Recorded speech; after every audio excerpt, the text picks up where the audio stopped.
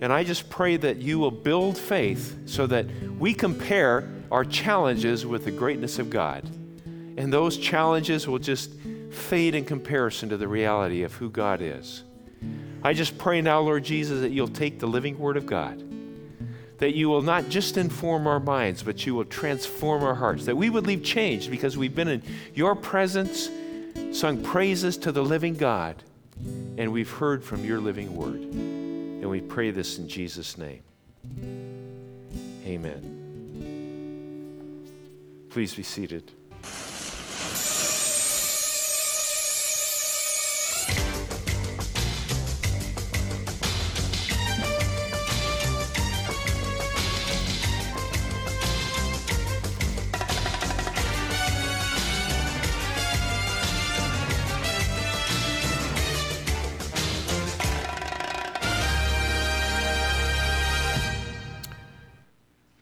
Our mission impossible is what Jesus has given to all of us. Have you ever wanted to know the truth so bad that you stayed up all night to discover it? I'm not talking about staying up all night to study for a final exam. We probably all have done that. Or the case of the man who stayed up all night to see where the sun went. Finally dawned on him. Just seeing if you're awake, just checking. I'm talking about an inner hunger, an inner drive so intense that one will go to great lengths and take significant risks just to discover the truth. We actually see it happen every day. The scientist in the laboratory who stays up till all hours of the night to finish an important experiment. The computer programmer who works around the clock to develop a new program. The team of forensic experts who burn the midnight oil in order to solve a crime. The rescue workers who work 24 hours a day without a break to see if anyone else is alive in the earthquake rubble. The truth, whatever the truth is, we pay a huge price, take risks, expend enormous energy, and lose sleep. And we cannot rest until we know. Martin Luther, the founder of the Christian Reformation, was one such figure. He spent many a sleepless night searching for spiritual truth. But long before Martin Luther, there was another man who embarked on a journey to discover truth. In essence, his entire life was dedicated to truth and its discovery. And in this one instance, he carried his search late into the night. His name, Nicodemus. His search brought him to a man named Jesus. His questions, as relevant today as back then. Today we're going to look at Sleepless in Jerusalem. I want to read about it as we continue our series, Mission Impossible, God's Plan to Save the Planet. Let's turn to John 3. You can look at it on your tablet device, your Android or your iPhone or iPad or whatever it is, or you can actually open a book if you want. It's the old-fashioned way, or you can look at it on PowerPoint too. Anyway, it's fine. Okay, John, we're going to look at the 3rd chapter, starting with verse 1, a familiar passage to many, perhaps not all. Now there was a man of the Pharisees named Nicodemus, a member of the Jewish ruling council.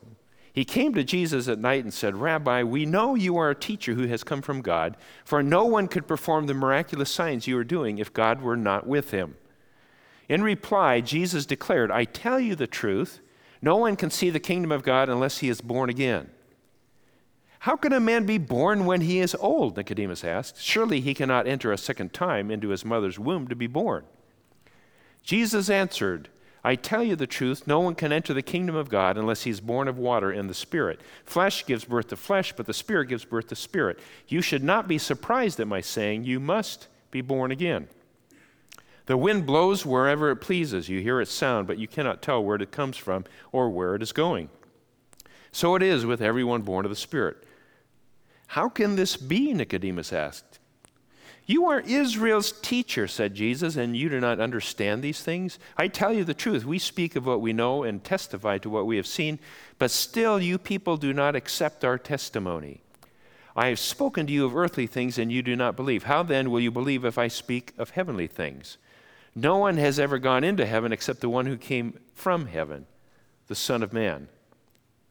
Just as Moses lifted up the snake in the desert, so the Son of Man must be lifted up, that everyone who believes in him may have eternal life. For God so loved the world that he gave his one and only Son, that whoever believes in him shall not perish but have eternal life. For God did not send his Son into the world to condemn the world, but to save the world through him.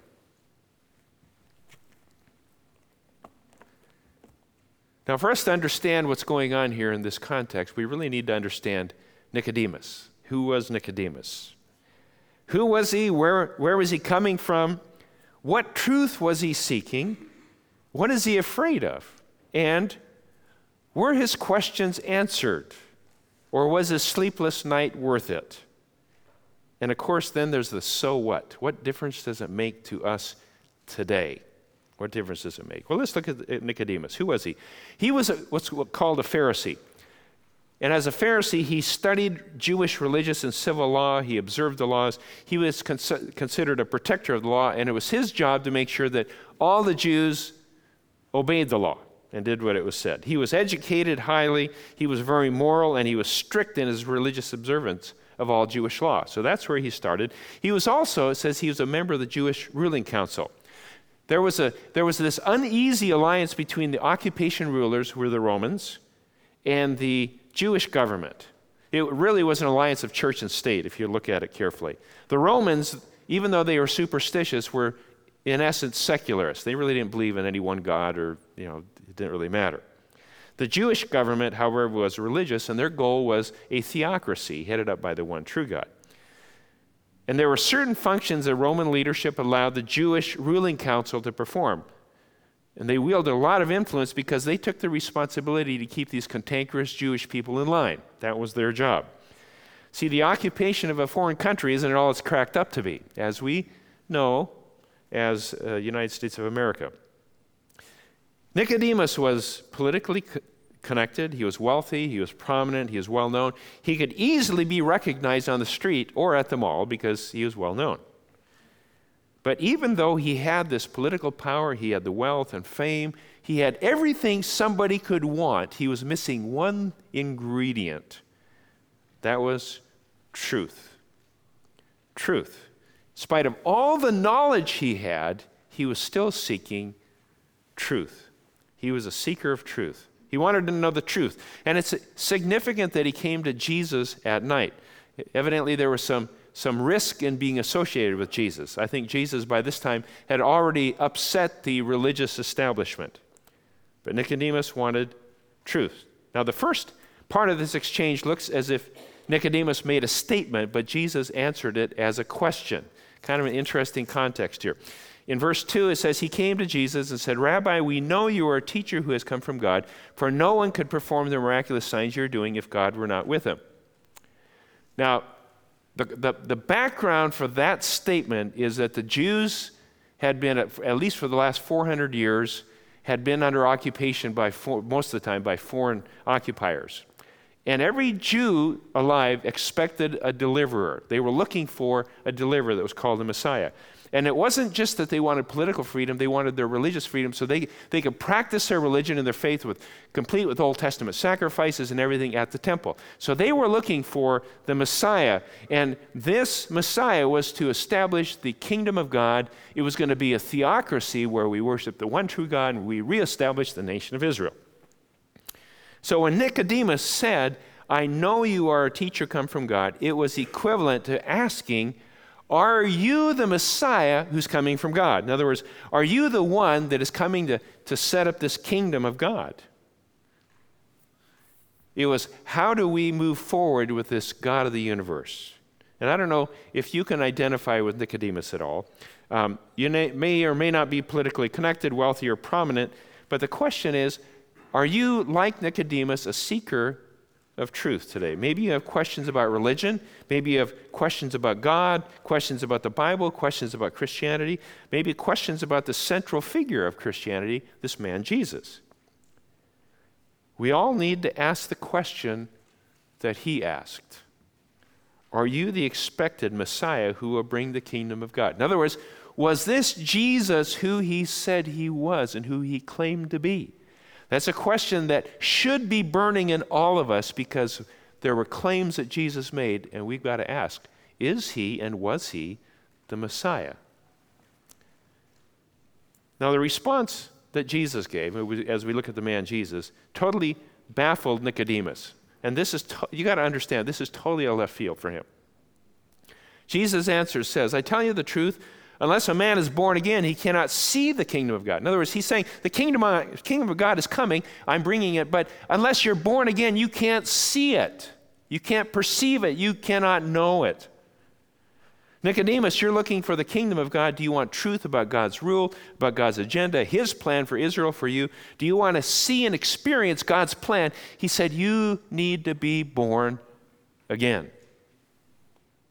Born again. I mean, where did that come from? And since Nicodemus is thinking in the logical, in the physical dimension, he follows up with a logical question, probably the question that we would have asked.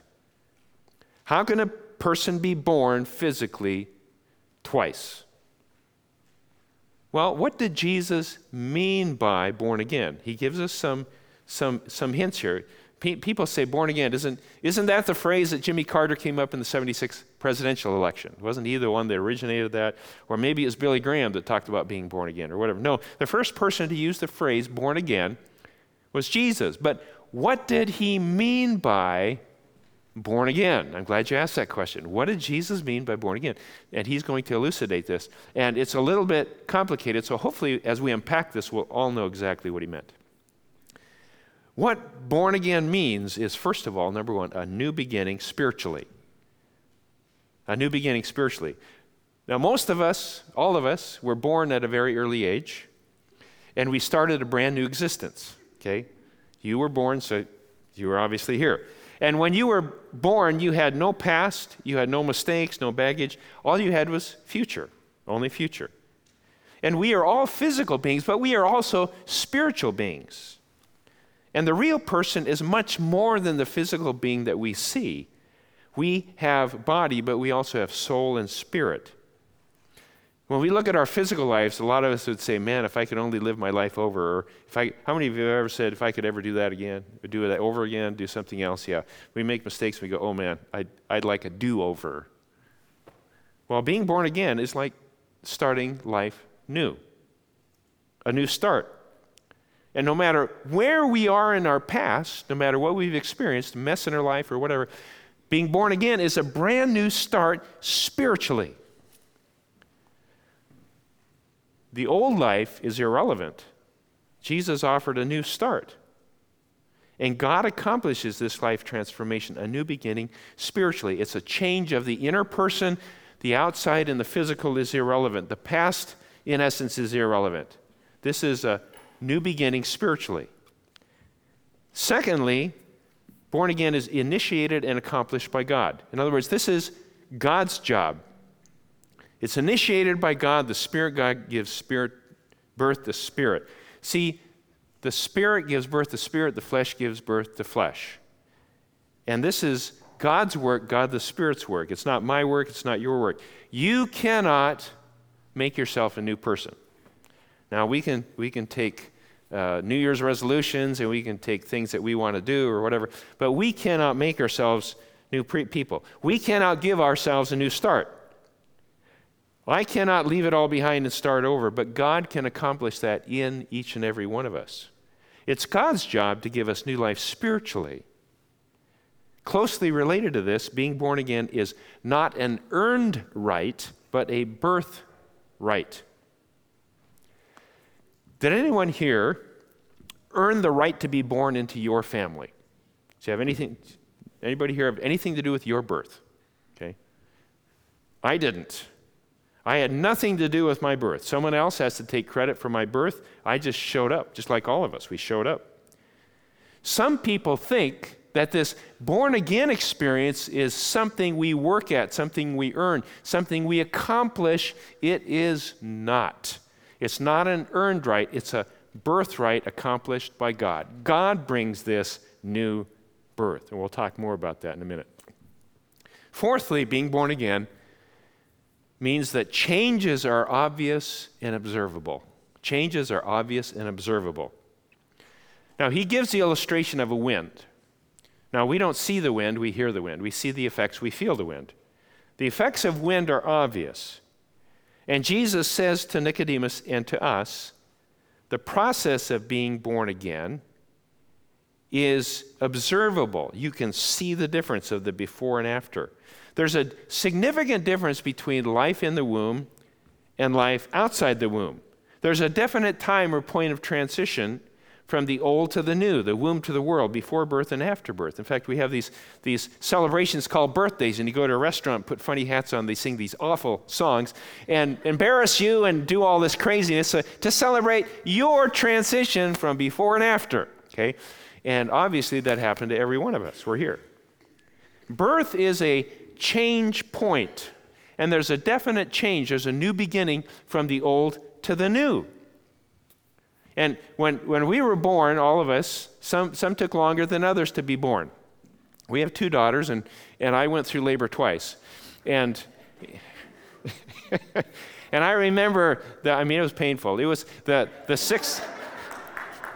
first, Judy's going to get me tonight. I know it's in here. The first one went longer than the second one, but there was a birthing process, and it took time. There was a process that took place. And you can argue it took 9 months, and then it took the 6, 8, 12, 18, however long you were in labor. But whatever it was, there was a process. But the biggest issue is that there was a difference in process, difference in timing, but there was a difference between before and after. And when we are born again, in the spiritual sense, there is a difference in the before and after. We change, expect it. 2 Corinthians 5:17 says, therefore, if anyone is in Christ, he is a new creation. The old is gone, the new has come. There's a change between the before and after. That's the mystery of being born again. And like wind, we hear, we feel, we see changes and effects. And we're changed on the inside, our spiritual state of being. We enter a new state of being, a new life, but it produces outward manifestations. If you have not experienced change, ask God, have I been born again? We must experience change. Now, let me just say this. There are many here that gave your life to Christ when you were very young, and you're not going to see as dramatic a change because you haven't had, you're 4 years old or 7 years old, and you haven't had time to get into all this kind of mess in the life and sin, so you're going to see less change. And some people struggle with that, and they say, I don't have this great testimony or story about the before and after. That's okay. What you have is a great story of preservation. The change that happened, there are people that go out and make a huge mess of their life, they get saved. There's a huge difference between before and after. For some, it's less dramatic on the before and after, but the fact that you are there today is a story of God's preservation, and that's just as great of a miracle as a change before and after. Does that make sense? Because some people say, I don't have this great testimony everybody else has. That's okay. The process of the new birth needs to be celebrated in its change from darkness to light. And sometimes we marvel at the power of God to transform a life and forget the marvel of God's power to preserve a life. So what born again means is a new beginning spiritually. 2, it's initiated and accomplished by God. It's a birthright, not an earned right. And the changes are obvious and observable. The next part is what makes born again possible. What makes born again possible? Now here's verses 14 and 15. Say this. Jesus is telling the story. He said, just as Moses lifted up the snake in the desert, so the Son of Man must be lifted up, that everyone who believes in him may have eternal life. What do snakes have to do with this? That's the first question. Didn't you have that question? Have you never asked that question? You need to ask that question. What do snakes have to do with it? Thank you for asking that question. Jesus is speaking to a Jewish audience, and this is referring to an event in the history of the nation of Israel. Now, when the trustees get everything up to code, there will be an exit sign above that door. And exit, I said that for Brant's sake. Anyway, an exit means this is the way out, okay? So when you go back there are exit signs back there. Exit, the word exodus and exit are kind of from the same root word. And the children of Israel were slaves in Egypt for 400 years, and they had an exodus, which was God's miraculous deliverance from slavery to freedom. So they went from Exodus, and the whole of their history, they celebrate the Exodus. And a lot of things happened during the Exodus. And one of the things that they did when they left and wandered for 40 years and then found out all that God had for them in the promise and establishment of Israel and the nation of Israel, during that time in between the Exodus and the occupation of the land, they sinned. No. Yeah, they did. They sinned. And I know it's hard to believe that in that 40 years they actually did sin. And God sent judgment. Now that judgment was sent to bring them back to God. Just a side note, whenever God sends judgment to the people of God, it's to drive them back to God. It's always restorative. It's always redemptive. It's not to destroy people. It's to drive us back to God and realize our need for God. And so he sent judgment because they sinned, and this judgment was in the form of snakes, poisonous snakes. And I know I hate snakes, okay? I'm not alone, I'm sure. But along with this judgment of poisonous snakes came salvation. Moses sought God. God instructed him to make a provision to be delivered from their sin and the consequences of their sin. And God's provision was a bronze snake on a pole. That would not have been my solution. Okay, I don't know why that happened. He said, I'm going to want you to put a bronze snake on a pole. And anyone who was bitten would just need to look at the bronze snake on the pole and believe and live. They would live. It's weird, huh? I mean, can just put yourself in their shoes. Okay, you got bit by a snake, you look at that, believe that God will heal you, and you live. It really happened. Now, Nicodemus, in our story, would have taught that story. He was very familiar with that look of faith and the story of the bronze snake on that pole.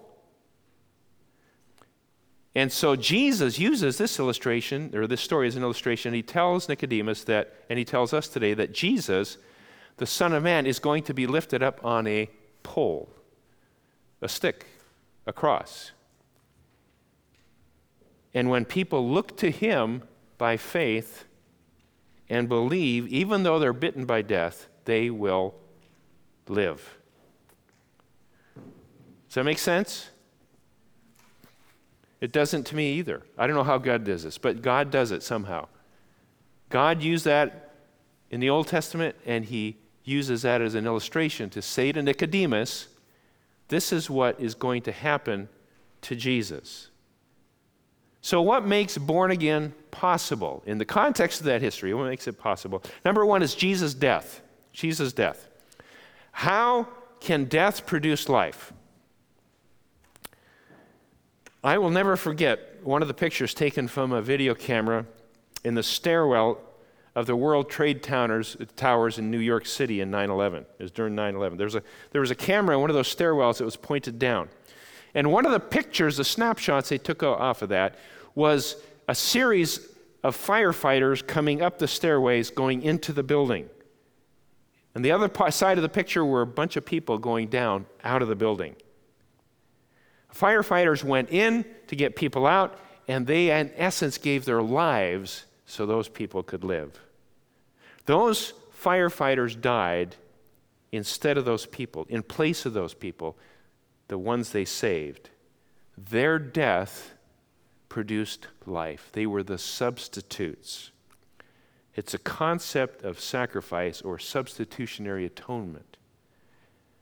That's what Jesus did. He died so we could live. He said, the Son of Man must be lifted up. For God so loved the world that he gave his one and only Son, that whoever believes in him, looks at him, puts their trust in him, shall not perish, but have eternal life. Jesus died to pay for our sins, our shortcomings, our inabilities, in order that we could be acceptable to a holy, perfect God. Our debt needed to be paid, and Jesus did that. I don't like to carry an analogy too far, but I would say that some of the people in the World Trade Center were panicked and didn't know what to do. They were unable to make it to safety. They could not save themselves. And the firefighters gave their lives because of those inabilities and their shortcomings so they could live. And Jesus died to make up for our shortcomings, our inability to save ourselves, our sins, so that we could live. Do I totally understand this? any more than I understand the wind or spiritual birth or being born again. Life coming through the death of firefighters, life coming through the death of Jesus. I don't understand it all. What I do know is that it is true. It is true.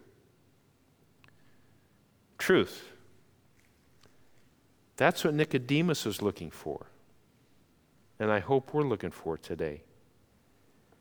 Someone once said, if one has to choose between searching for God and searching for truth, search for the truth. For searching for the truth will most certainly lead you to God. So Jesus' death makes born again possible. Second is Jesus' resurrection.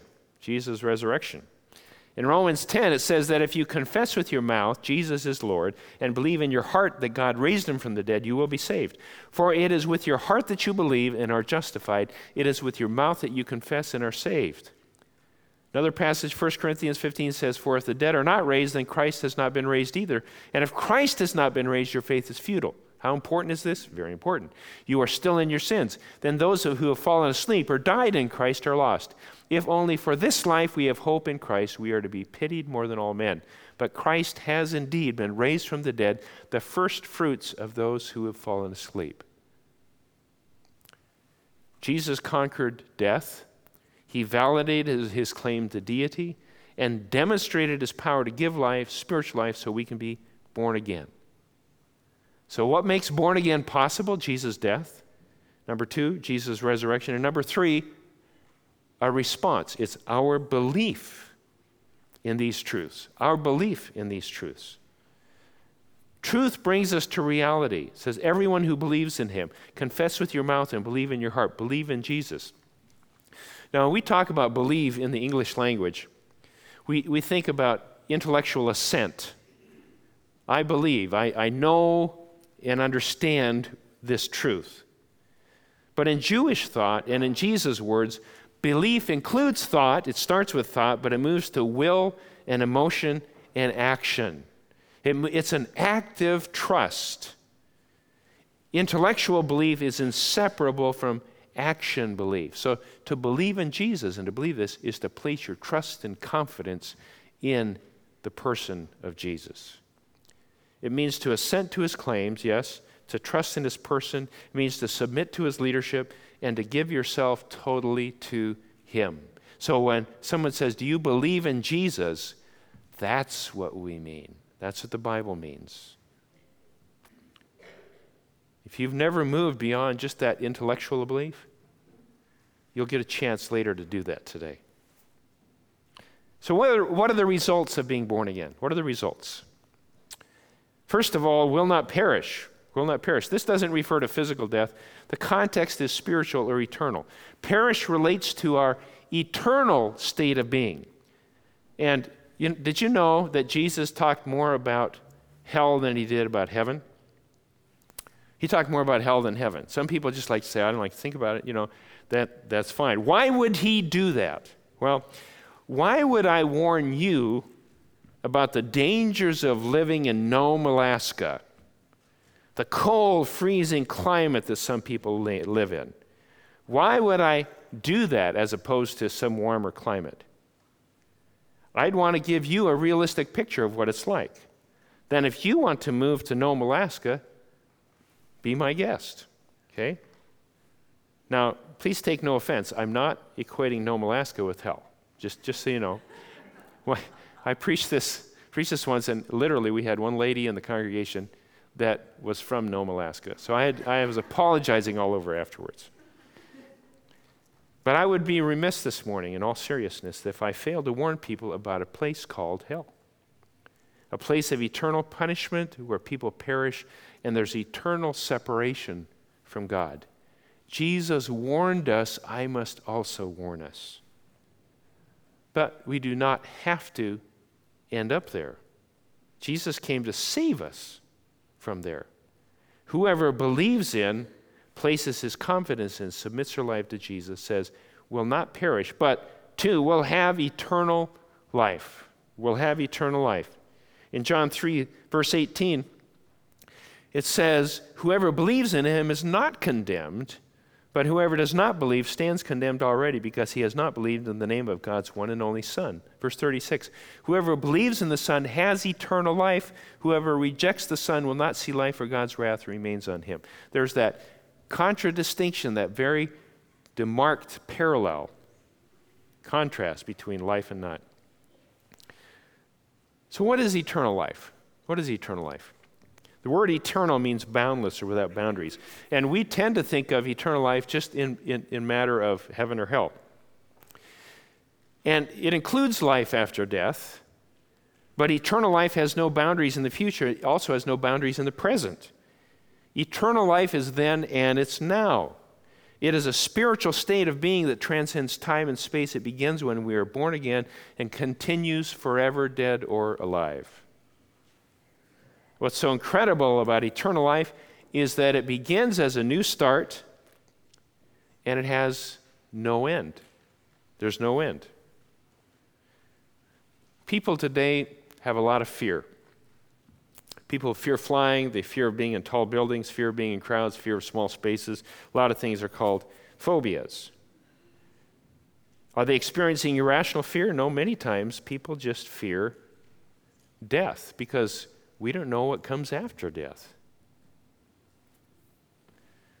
I will never forget an experience I had. It was a privilege. Judy's mother came and lived with us when she was 76 years old and had cancer. And we moved her into her house, got her own bedroom, and we were expecting her to last about 4 months.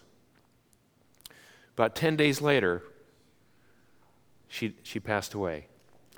And in that setting, I'll never forget her last words. We brought our kids. We had 2 daughters. They were 7 and 10, just turned 11 actually at that point in time. And we all gathered around her, and her last words are, "I want more." And we said, "More what, Mom?" She said, and it's like she saw something. She said, "More of Jesus." And she was gone. We mourned, we went out in the hallway, we cried, we wept, and I'll never forget what my 11-year-old said to me. She turned up and looked at my face. And she said, "I used to be afraid of dying. I'm not anymore." She saw her beloved grandmother, eternal life, going into eternal life, and knew that it was not to be feared any longer.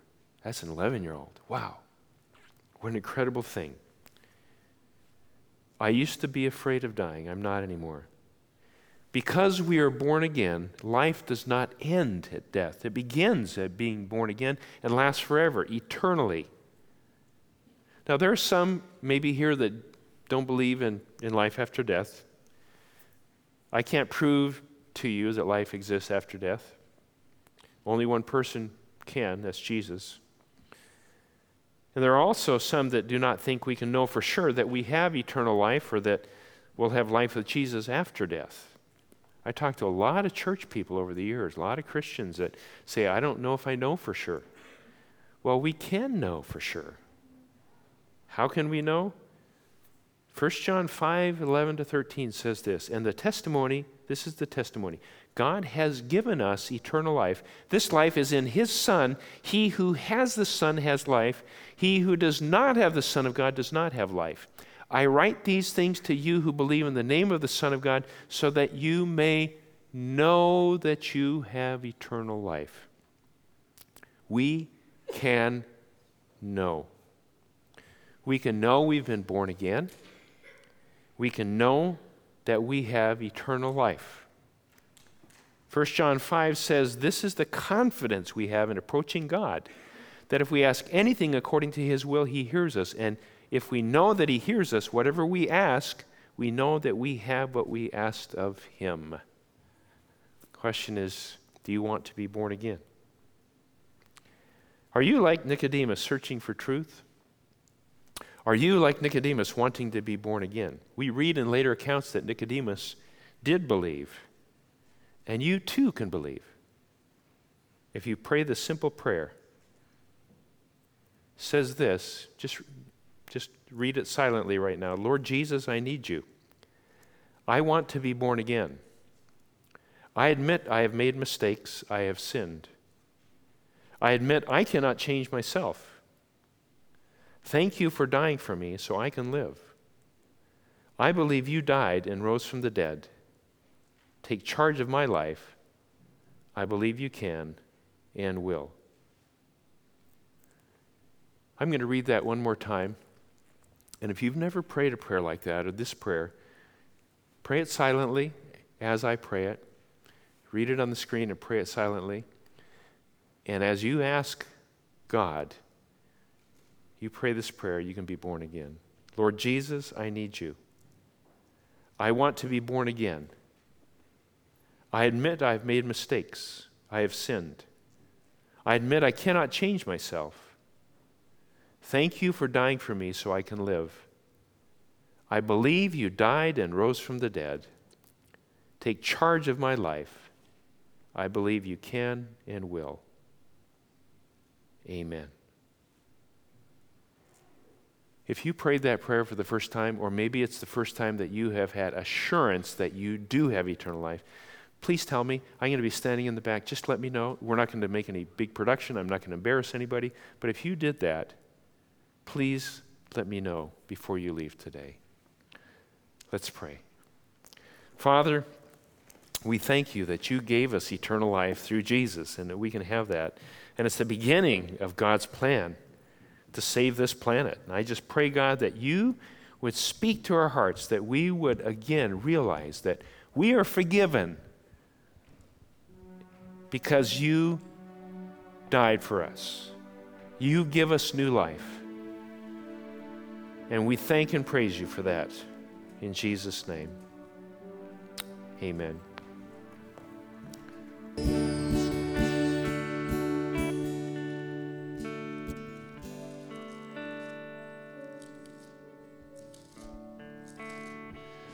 I just encourage you not to leave today until you know that you have that eternal life. To him who is able to keep you from falling and to present you before his glorious presence without fault and with great joy, to the only God, our Savior, be glory, majesty, power, and authority through Jesus Christ our Lord, before all ages, now and forevermore. Amen.